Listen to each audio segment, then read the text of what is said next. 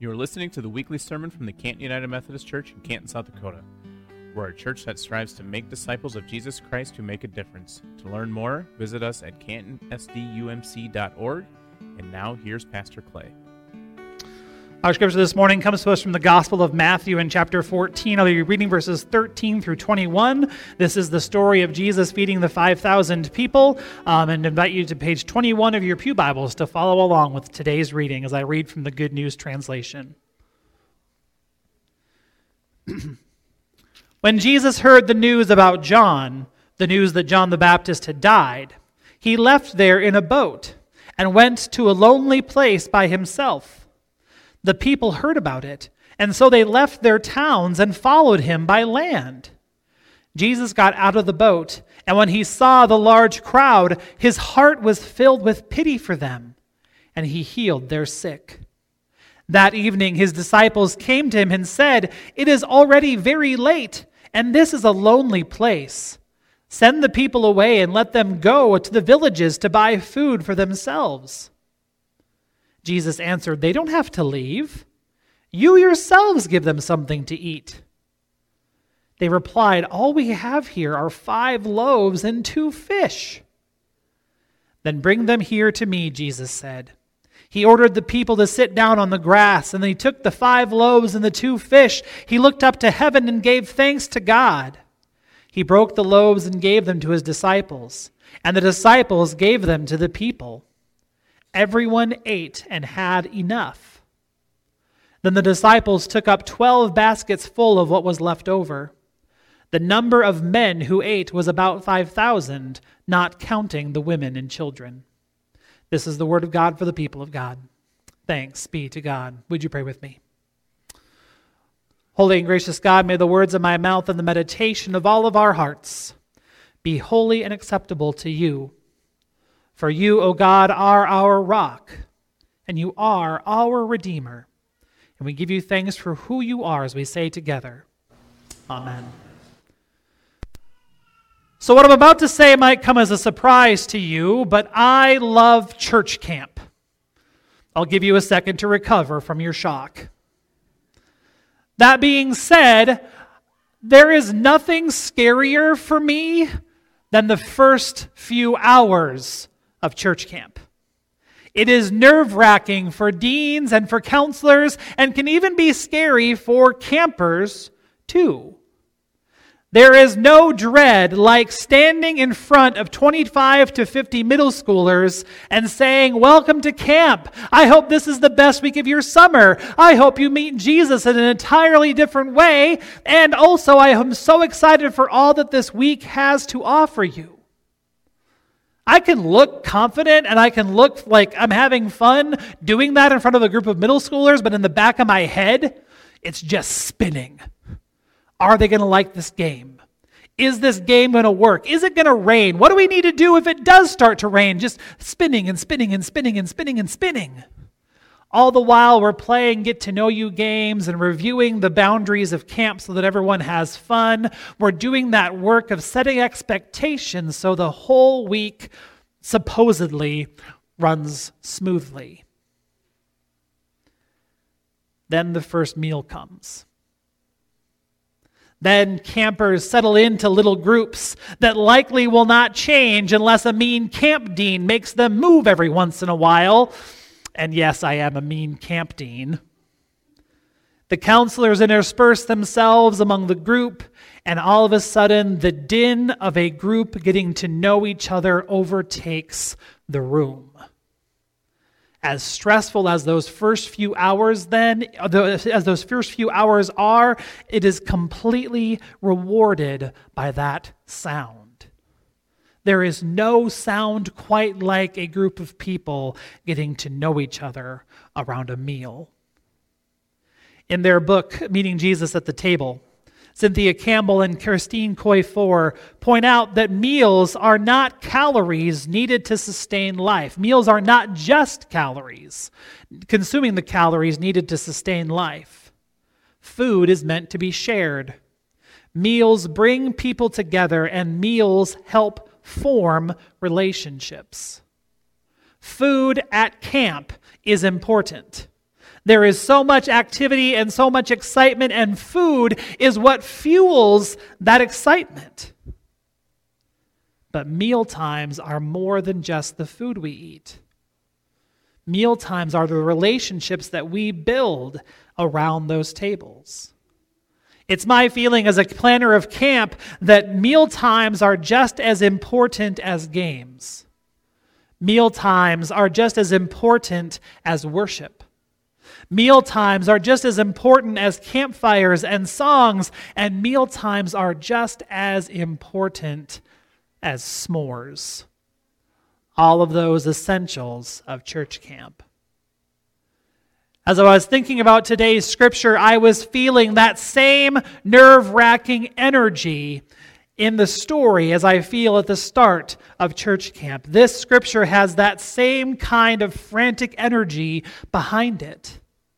Because at the start of the scripture, or even really before the scripture, Jesus receives this tragic news that his cousin and co-conspirator in the gospel, John the Baptist, has been beheaded by Herod. And he responds, as we all might, by wanting to get away, by retreating to the wilderness. The problem is that his popularity has grown to the point where wilderness and solitude are a rare commodity.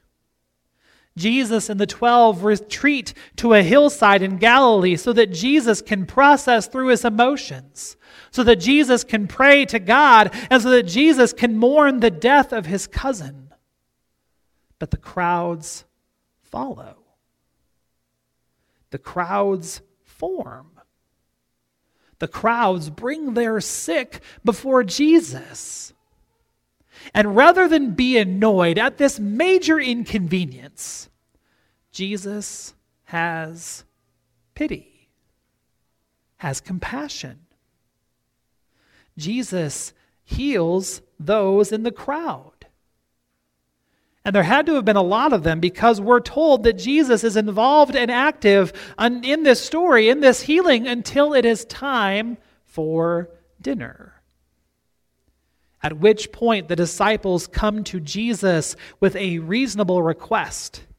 Given the time of day and their remote location, the disciples come to Jesus and say, "Send this crowd away. Let them go get some food. Let us go get some food. That's been enough for today." The disciples come to Jesus with a reasonable request, but are given an unreasonable responsibility. Because Jesus responds to them by saying, "You go give them something to eat. If you're so worried about it, you do it. You go give them something to eat." Come again now? In the minds of the disciples, it has likely been a long day. And the disciples are feeling a mix of their own hunger. And they're feeling a compassion for Jesus, who has to still be reeling from the news of the death of his cousin. And they have to be feeling some kind of concern for the physical needs of the crowd. Quite frankly, it's time for all of them to eat something. And finding something for everyone to eat for these 12 disciples is going to not only be daunting, but also bleed into the area of impossible. The disciples come to Jesus with a reasonable request and are given an unreasonable responsibility. All that they've been able to scrounge together, whether from the supply of a little boy or a supply of their own, is 5 loaves and 2 fish. And they're not, pointing out the obvious to say that that's not enough. That's not enough for the crowd, and that's barely enough for the 13 of them, 12 disciples plus Jesus. Yet Jesus' command remained. You give them something to eat. Talk about nerve-wracking and stressful. Imagine those poor disciples having to stand in front of a crowd of 5,000 people and say, "Welcome to the hillside. You've met Jesus in a possibly powerful way. Now watch as we try our best. The disciples get that they can't do this. The disciples know their limitations amid the immensity of what Jesus has asked them to do. They know that they can't do it on their own, and so they turn to the one who can. They turn to Jesus. And Jesus took what they had and looks to heaven and blesses God, and then gives the bread and the fish back to his disciples and sends them back among the crowds one more time. When Jesus said, "You give them something to eat," Jesus meant it. In Jesus' hands and with God's blessing, these meager rations feed the entire multitude. And the disciples are even able to collect leftovers. As the supply that they had came and came and came, as the meal was distributed, everyone ate their fill. It wasn't just a light snack, it was a full-filling meal. And I'm sure that the anxiety levels of the disciples lowered, that their stress subsided. And that the sound of a group of people getting to know each other around a meal filled the air. In this meal story of Jesus, in this blessing of bread and sharing of fish, we meet the compassion and the command of Jesus. On a day when Jesus wanted nothing more than to break away and be alone with his grief, he saw a large crowd and had compassion. The miracle that Jesus performed demonstrated that Jesus' compassion extends to all of what makes us who we are. That Jesus' compassion extends to our physical needs. Jesus is not just concerned about our spiritual health, which he addresses through his teaching. Jesus is also willing to look out for the total well-being of all people. When we find ourselves in need of healing, when we find ourselves facing what we think are reasonable requests and get in response unreasonable responsibility, we can turn to a Jesus who cares. When we come to Jesus, Jesus meets us. And we meet someone who cares, who heals, and who nourishes mind, body, and spirit. And just as it was then, so it is now, and so shall it be. This is who Jesus is. Jesus cares for all of who we are. But do you see the limitation? Jesus is but one person. And there's a big crowd and a lot of work to do. So I like the way that Doc Hollingsworth puts it in his commentary on the Gospel of Matthew. I also like saying the name Doc Hollingsworth. Most Bibles title this reading, Jesus Feeds the 5,000. Actually, Jesus feeds the disciples who then feed the 5,000. And clearly this miracle is the work of Jesus feeding the multitude, but it does not reduce the call of the disciples to passive piety. Our call is to activate ministry. Our call is to meet human needs. It is Jesus who feeds the 12, and it's the 12 that feed the 5,000. Jesus commanded the disciples to do something hard. Jesus commanded the disciples to do something that bordered on impossible, and then gave them what they needed in order to make it happen. You give them something to eat, Jesus said. And Jesus provided something and inspired the disciples to share freely. During this Lenten season, it is my hope that we encounter the compassion of Jesus and that it allows us to engage fully in this season and to celebrate completely the resurrection. But it's also my hope that we will hear and heed the call of Jesus asking us to do hard things. Jesus acted through the disciples and continues to do so to this day. We are the disciples of Jesus Christ who have been called forth to extend compassion and invite others to the table. And no matter how stressful that is, no matter how nerve-wracking that is, no matter how exhilarating and exciting that is, Jesus' command remains. And Jesus will give us what we need in order to do what Jesus has called us to do, with leftovers included. Would you pray with me? Loving Jesus, we give you thanks for the way that you showed up in the lives of your disciples. And on this day, we simply ask that you would do the same for us. As you called them to do hard things, we know you have called us to do hard things.